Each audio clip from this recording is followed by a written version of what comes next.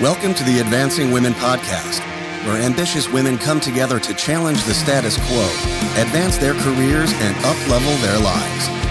The Advancing Women Podcast is hosted by gender equity expert and executive coach, Dr. Kimberly D. Simone. Welcome, warriors, to the Advancing Women Podcast. Too often, women's success is attributed to luck and not hard work and ambition. And even worse, if women are acknowledged for their ambition, it can be seen as aggressive. It's like ambitious men are meant to be celebrated, while ambitious women too often are criticized and experience backlash, real professional consequences when we are seen as ambitious. The research shows that successful women, especially those in traditionally male-dominated roles, often experience interpersonal penalties not sustained by similarly successful male counterparts. Women who are successful in these male domains are often disliked, even when they behave no differently than their male counterparts and in ways that are advised in the best practice advice often given to women to get ahead. And this can have a detrimental impact on women's advancement and their long-term financial outlook. So it is an important topic that we have to be talking about more. And to that end, I am so delighted to have nationally recognized money expert Stephanie O'Connell Rodriguez on the Advancing Women Podcast today. Stephanie is a writer who covers money, power, and ambition. Her work and advice have been featured in the New York Times, the Wall Street Journal, CNBC, USA Today, and more. A go-to expert, Stephanie has appeared on ABC World News, CBSN, Fox Business, Bloomberg, The Dr. Oz Show, The Doctors, and local television stations across the country. Stephanie is the host of Real Simple Magazine's Money Confidential podcast, named one of Spotify's best new shows of 2021. And I have to mention the op-ed piece you did in Bloomberg titled, "Stop Punishing Women for Being Ambitious," where you start the article saying, quote, "Women are told to always negotiate and speak up more to close gender gaps. But when they do, they face consequences," end quote. That really struck me, Stephanie, and I thought, I've got to get her on this podcast. Welcome, Stephanie, to the Advancing Women Podcast. I'm so delighted to have you here, and I can't wait to hear more about the ambition penalty. Well, that was really a hype up, and I appreciate that because sometimes I'm like, oh, I hope everything I'm saying makes sense. And it does. And you are an ambitious woman, and I am celebrating your ambition on this podcast here. There are no ambition penalties at the Advancing Women Podcast. I love it. And I love people who feel the same. That's really what I'm trying to do is connect us to each other, right? Build community with each other instead of in this world in which there's so much backlash for doing these very things. Absolutely. It really resonated when I heard the ambition penalty. It's almost like giving name to something that we have felt for so long and saying, yes, that is it. That's exactly it. Yeah, well, you know the research. There's all these different words, right? There's backlash effect, likability trap, and the double bind, right? When women behave in these ways that they're told to behave to succeed, there is this backlash. There is things that happen, like being denied for the raises you ask for, or having a job offer rescinded, which is like way more common than I realized since I started reporting on this. I've heard your work, and it's, we always hear, well, what's the worst thing that can happen? Just ask. The worst they can do is say no. And I love how you're like, no, that's not even close to the worst that can happen. Yeah. And a lot of this has come for me through reporting. I've always been the person giving the advice, especially around negotiation. And some of it is true and it's familiar. And it's not that the advice is necessarily bad about asking for more and speaking up and advocating for yourself. I'm not anti any of those things. But what I've realized is that I've given that advice for so long, and in the echo chamber that has been feminism for the last 10 years, this very simplistic message of leaning in, without really thinking about the other side of the equation. So what happens when you come to the negotiation table with that kind of energy, when you are in a sexist, inherently flawed and biased work environment that we're all operating in? Somebody might not receive that in the empowering way you've intended. And again, my message is not that we shouldn't do it. My message is, let's be aware of these biases so that when somebody does react to our negotiation in a way that they find that they feel compelled to overlook you or rescind your job offer, you don't internalize it personally. You don't think it's something wrong with you or what you did, but you understand that that's a system and flaw and bias in the workplace, so that you don't have this outcome where you're like, well, I guess I shouldn't have done that. I guess I wasn't qualified enough to advance, because to your point, that's what somebody said to me after her job offer was rescinded following a negotiation. She's like, they always said the worst they could say is no, but the worst they could do is gaslight you, demean you, make you think you are not worthy or don't have the skills and experience you do. And that can stay with you for decades, for the rest of your career. Okay, there's so much you just talked about here. I don't even know where to begin. But first, I want to say that the mantra of the Advancing Women podcast is it's where empathy meets pragmatism. And I always say it's not your fault, but it is your problem. Yeah. And I think it's about eyes wide open, right? Yeah. It's not about complaining about the problems or saying that we don't have to address them.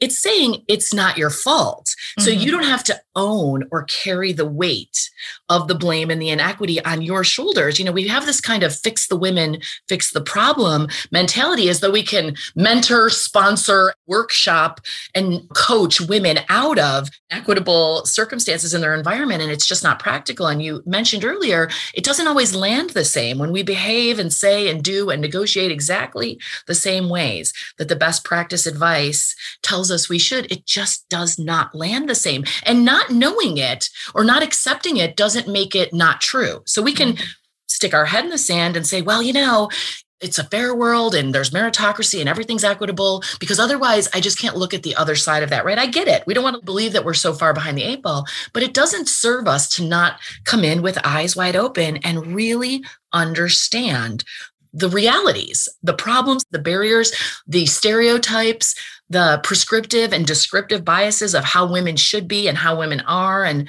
how that relates to their success in the workplace.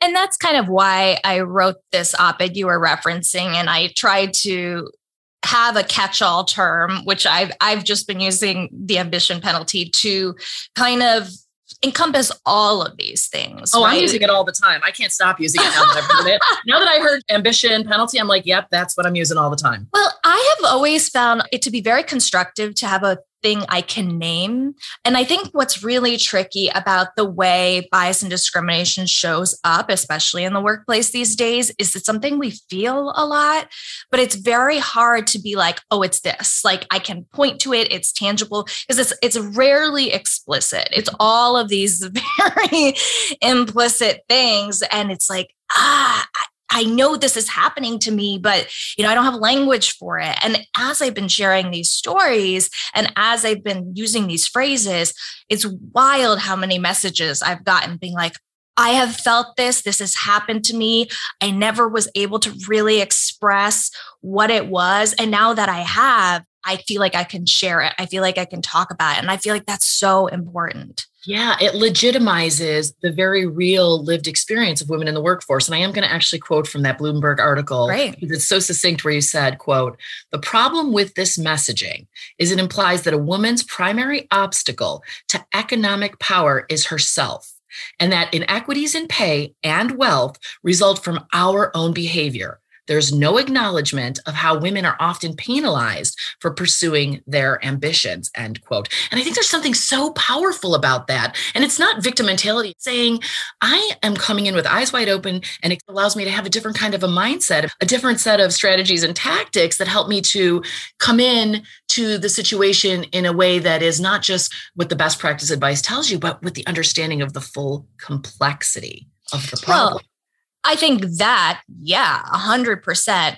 But then I will also say, one of my peeves as somebody who's been covering finance for a long time is how much of the messaging around inequity, gender, racial, any number of metrics is attributed to these like somehow inherent things, right? If women were just more confident, if they were just more aggressive, if they were just more this, there wouldn't be this issue. And basically all of that is just totally not true. It's totally not true. Not only is it this gaslighting and this internalizing for women themselves who are trying to advocate for themselves, but it's also just a very convenient excuse to let the existing issues stand instead of being like, actually, no, women are confident. They are perfectly competent. And you can't use that excuse as a scapegoat for why you're not paying as much or why you're not advancing them. And we've seen this over and over again. It's such an important point. Companies will have diversity, equity, and inclusion initiatives or gender initiatives to help women advance. And then it's almost like they Pontius Pilate their way out of any accountability and they're no longer culpable. And I think it's such a dishonest kind of inequity. I hate to say this, but sometimes I miss good old fashioned gender bias where they told you point blank, you know what, you're a woman, you're not going to get ahead. Now, I say that a little bit tongue in cheek, but at the same time, at least you didn't have to say, well, that's me. I've done research that shows that when women are told, look at all of the ways that we as an organization have made it possible for you to advance, and they do all the things and then they don't advance, they're left with what? A self-imposed argument. Well, it must be me. And I think that sometimes, to your point, when you talk about gaslighting, is even more dangerous. This is second generation gender bias, and it's sneakier, right? It's harder to see. That's exactly what I'm talking about. It's not this explicit thing where people are like, oh, we're just not going to have women in leadership. We're just not going to have opportunities for women. No, it's this sneaky, not explicit, but equally pervasive, and in that way is potentially even more destructive bias. And yeah, I think the reason it's so painful is because everybody can claim these other things or point to something else that's not even true. But when you're the person it's happening to, you're just like, maybe it is me. Maybe I wasn't good enough, or maybe I wasn't doing all the right things. And I think, to your point, the ongoing kind of trauma of that experience also shouldn't be discounted, because it's a lot of the women I spoke to about their experiences were in their early to mid 20s. And I was like, think of now the weight of that experience that woman is now carrying with her into her future work for the rest of her career. And that sucks. Right. Well, you said you need to have more confidence and negotiate. And then when you negotiated and had more confidence, there was backlash. And now you actually have less confidence. Exactly. Because you exerted your confidence, which is so filled with irony. I like that you brought up women in their 20s and how women who exert influence or exert their power, especially in traditionally male-dominated domains, really feel that backlash bubble up. And you said in your 30s, you began to feel like your ambition started to feel unacceptable. And I felt this too. I have felt like it's off-putting or somehow seen as at the expense of others, this win-lose paradigm. And I was wondering if you could talk a little bit about that. Yeah. So we were talking about terminology before, and the two terms I've really been kind of coalescing around is ambition penalty, as we talked about. And then there's this other one that I haven't written an op-ed about or anything yet, but it's in progress. And I call it the empowerment cliff. And what is really interesting is I am a child of the 80s, which means that in the 90s, I was like one of the first take your daughter to work day kids, right? I was in that wave of feminism that was like, all right, if we want to change the workplace, we got to start with our daughters and we got to start with our girls. And now here I am, I'm in my mid 30s. And if you look at metrics of gender equity and who's in power, they really haven't moved at all. You get more women graduating from college. You've got more women with higher education, master's degrees coming into the workforce. Yes. But there is a precipitous decline in progress from that point to like a decade later into a woman's career. No doubt. There's that broken pipeline to that top level. Yeah. The positions of power, pay, and prestige, the positions where you have a lot of influence and can actually make change is broken, right? Completely. We're not getting there. Completely. And so the girl power was fine until I was in my mid 20s, early 30s. And everybody likes to be like, oh, well, it's moms. Moms just aren't engaged. Mom just like drop out of the workforce. And I have no kids. I mean, this is not just about motherhood penalty, which is real. Motherhood penalty is real, but again, it's not on moms. And it also affects women who don't have children, because regardless of whether you have kids or not, you are seen as one who probably will have kids. And so there's marginalization that occurs. Even if you make the choice to never have children, you'll always, to some degree, carry part of that bias on your shoulders by nature of your gender. What's wrong with you that you don't have children? Right. Or, oh, you are going to have children probably because you're a woman. I think you're bringing up such an important point, because part of the problem is what we feel versus what the data show. And that's one of the reasons that I love evidence and data, because it distinguishes what we think and what we feel from a single anecdotal experience to what the reality is, right? I did this study where I interviewed women from a Fortune 100 company, and they all had noted that they were told by their organization that they were star employees who were going to be advancing, right? And they had all of these policies and diversity initiatives in place. And so they were like, yes, I have every opportunity to advance. But when you looked at their senior vice presidents, their boards of directors, the people at that top level, they weren't there. And yet they weren't able to see the disconnect until it was pointed out. And so we look a lot of times at the input, right? The initiatives and the language, and that's really PR. The output, do you see in your organization the outcomes that you're espousing? That's the real litmus test. And that is where we unequivocally know that we fall short and it's not happening. Yeah, I've been really loving, to your point, the data, right? It really just helps put this into perspective. There's just so much myth busting in the data, right? Absolutely. There's this shared cultural narrative of why things are as bad as they are in terms of equity. And I consistently find with every piece of research I read, like your research that you're referencing, is just like that narrative is so flawed. But because it's just thing we've been telling ourselves for the last 50 years, it's very, very hard to have a conversation about what's actually happening. I remember one of the studies I was reading was about the same idea. The company was trying to figure out why women weren't advancing to those leadership roles. And there was just this assumption that, oh, well, moms dropped out of the workforce. And so that was the primary culprit. And then they followed up with these women who had kids, and they were all in the workforce a year later. None of them had dropped out of the workforce. Huge I mean, women work, families work. The workforce is filled with women. They just move out of roles where the penalties are too high. You're a finance person. It's all cost benefit related, what am I giving? And then what am I getting back? And when I make sacrifices, what happens for me after? If I don't see or realize the benefits of my sacrifice, I'm much less likely to continue to make that sacrifice. Exactly. There was another one I was reading about how ambition levels in women did not vary by whether they were moms or not, but varied by company commitment to gender equity and diversity, equity, inclusion initiatives. So there was no inherent difference between women. There was a difference in the companies and the policies. And this is all glaringly obvious. This is the stuff we're saying, but it's still like every time I talk about this, the assumptions, that cultural narrative that we've been talking about, it always comes back to the same things.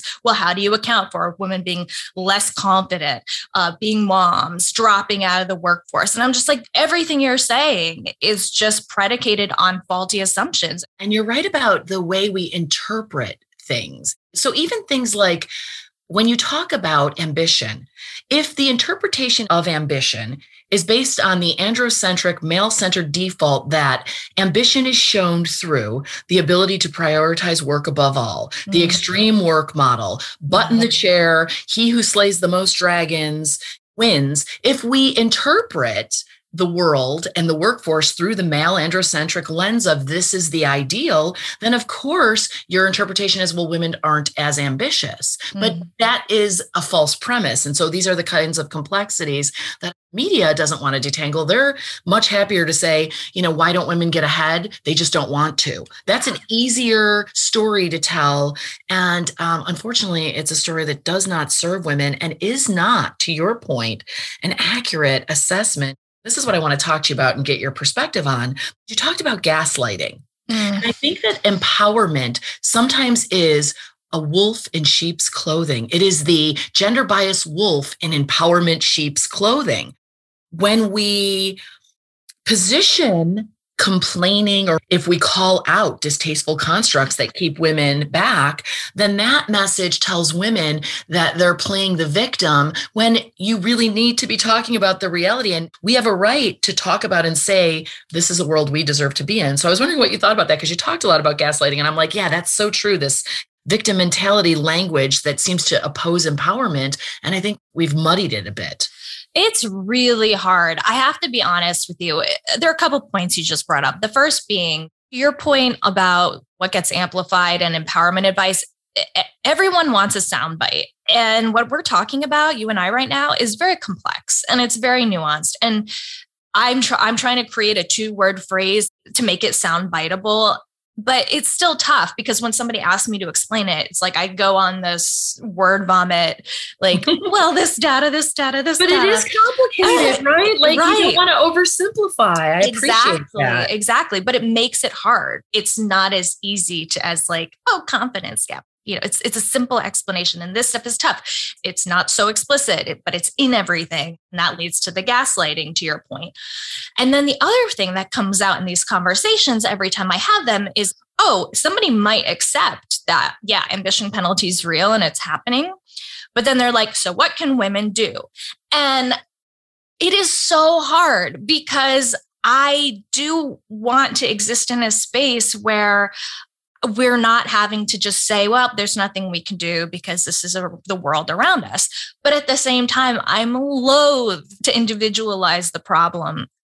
I have the same problem. The last thing when we're trying to be a part of the solution that we want to do is add to the problem. And this idea of prescribing ways that women should behave differently is not something that we're comfortable with, right? Exactly. And so one of the things that I've been doing as I've been speaking to people who shared their stories of ambition penalty with me is like, what is it that would have been helpful? Or what is it you wish you knew? And the thing that struck me is one of the women I interviewed said, you know, I guess I just want to understand how to recognize these red flags and these biases earlier on so that I don't invest so much of my time and energy and ambition in a place where those things are not going to be supported. And then when I am in that space where I just need to manage it. Well, what are the things that I need to be aware of for how these things show up and how they manifest so that I can navigate more effectively? And that's not to say that it's not the company's responsibility not to be sexist and flawed in the ways they are. Yeah, it is the company's responsibility. But at the same time, it's like, okay, here's the reality I'm in. So how do I recognize that and manage that in a way that it works for me in this moment? And that's really where I'm at right now and trying to understand how to talk about this stuff. I hate that putting this at all on an individual, but at the same time, it's like, I don't want people to be feeling like they can't do anything and to feel totally disempowered. So I'm just trying to broaden the conversation. I think it's a great point. And, you know, when I say it's empathy meets pragmatism, I think that's what's missing to some degree. And why I say it so often is we can say you have to do something about it and empower yourself. But if you say that without but it's not your fault, that is still a different story. It's very reasonable and compassionate to say there's some sexist, unfair, inequitable bullshit that's happening. Yeah. You should not have to deal with it, but you do. And here are some ways you can. And I don't care what anyone says. That is different. And I think we can all intuitively say that there is something about understanding that you are in a situation that you have to transcend, that it's not fair, because then when you do, it becomes your superpower and you can acknowledge, I'm a badass right now. If I'm where you are and you're a man in this male dominated field and I got where you are, I've had to be more badass than you to get here. And I know it. And I'm going to be damn proud of that. And I think that that's an important part of the conversation. And as you said, understanding the reality of the problem in its full complexity helps us to interrupt the self-talk and the self-limiting language. I heard you talk once about a person who kind of developed an imposter syndrome. Because that is the danger, that if you own it, that it has an impact on your self-esteem and your self-worth. And if we can interrupt that, that's something. Yeah, it was so interesting that I had that interview with this woman whose job offer was rescinded when she tried to negotiate. And she was like, man, that really just made me question everything about myself, my worth, the skills I had. And it just filled me with imposter syndrome, which is like this idea that I am not worthy of the rooms I'm trying to walk into. And I never had that before. And it was interesting she said that, because right around that same time, there was that Harvard Business Review article that came out. And it really just debunked this idea that imposter syndrome is something that is inherent to women, just like the lack of confidence thing. Like we talk about these things like they're inherent to women. This is like part of the genetic material. As opposed to the opposite. It's actually the opposite of the literature, which shows overwhelmingly that men are much more likely to apply for a job with fewer qualifications, and women are more likely to only apply if they have 100% of the qualifications. So the reality is, more often than not, women are walking into the room only when they have the qualifications. Yeah. And I mean, it's just really interesting because the imposter syndrome, this idea of questioning your skill set and everything, that winds up being a response to the lived experience of, in this case, my listener who had the job offer rescinded. It's a response to a workplace that makes you question yourself, that makes you ask if you're worthwhile, because they're discriminating against you and pushing back against you every 5 seconds. And so maybe you didn't used to have that imposter syndrome, but based on your experience, now you have it because this workplace is constantly making you question yourself. And so I think that's just a really, I don't know, scary is the right word. It's kind of crappy, right? It's kind of and unfortunate, right? And unfair. And, I have developed a model for advancement called the 4 Ps advancement model, and it's identifying the problem. And that seems simple, but what is the actual problem? What is the real problem? Is it that you're not qualified, or is there something else going on? Which leads to the second step, which is patterns of bias, recognizing and understanding the patterns of bias that are antecedents of why this is happening. And that's an important step because it allows us to take a step back and say, well, what's really something I'm doing? Because if you have a skill set deficit, by all means, fix it. If you're falling short in a particular area, by all means, I think we know that. But if this is something different, then we have to understand that. So we have to look at those patterns. The third thing is process, right? Interrupting the patterns. If we understand that what's happening is happening because of these outside biases and barriers, then we will tactically plan differently. Should we have to? No. Is it our fault? Absolutely not. Is it our problem? 100%. Do we want to transcend and thrive anyway? Sure we do. Do we have to then come up with different strategies and tactics now that we have the real information in hand? Of course we do. But I assure you, Stephanie, we are more likely to come up with solutions that serve us when we're looking at the real problem and the real patterns of behavior, and we're not internalizing the problems. That is a very dangerous way for what is espoused about women to become the truth, for it to become a self-fulfilling prophecy. And so it is important to have these conversations. And I think for women to hear this and say, you know what, I was just about to blame myself on that, but I'm feeling like that's not something I'm going to do now. I'm not going to do that because I know better. There are 1,000 messages that are saying, you need to be fixed. You are the problem. And every time I hear somebody say, if only women could do this better or that better, they have to tell themselves 10 times, I am not broken. I do not need to be fixed. This is a problem outside of me that I am unfortunately going to have to deal with, but it is not something that I need to own, and I'm just not going to do that anymore. I think that's a hugely empowering mindset. I think you summed it up pretty well. And that isn't even my summary. Add to that. That's great. Every episode, I like to wrap up with what I call a manifest statement. I like to make up words too, Stephanie. Although yours are real words, mine's a totally made up word. But what I think about is, okay, people who are listening to this are ambitious. and they're busy. So what are some of the key takeaways for how what we're talking about can manifest for listeners? And I want to reiterate your messaging that this is not about making women feel less empowered, or that it's out of our hands completely, or that we shouldn't negotiate. That is not what you're saying. Of course we should. It's about eyes wide open. And you emphasize understanding the full complexity of the situation. So my manifest statement is this: forewarned is forearmed.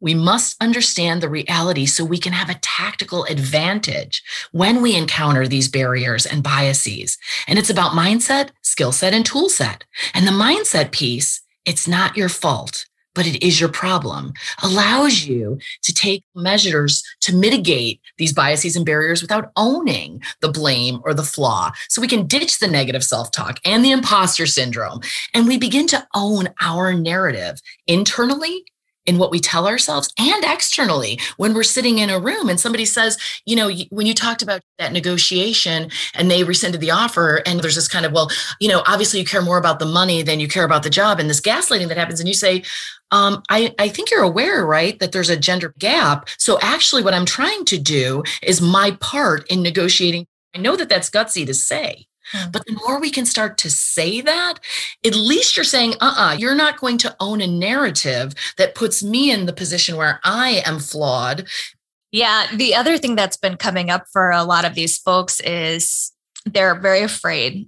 A lot of people are afraid to share what happened to them. They're afraid to say something back. And I get it. Our industries, as big as some of these are, tech, media, whatever it is, academia, they're small. And so it winds up also being like, well, if I say something, then am I going to get a reputation? Will I be able to get another job?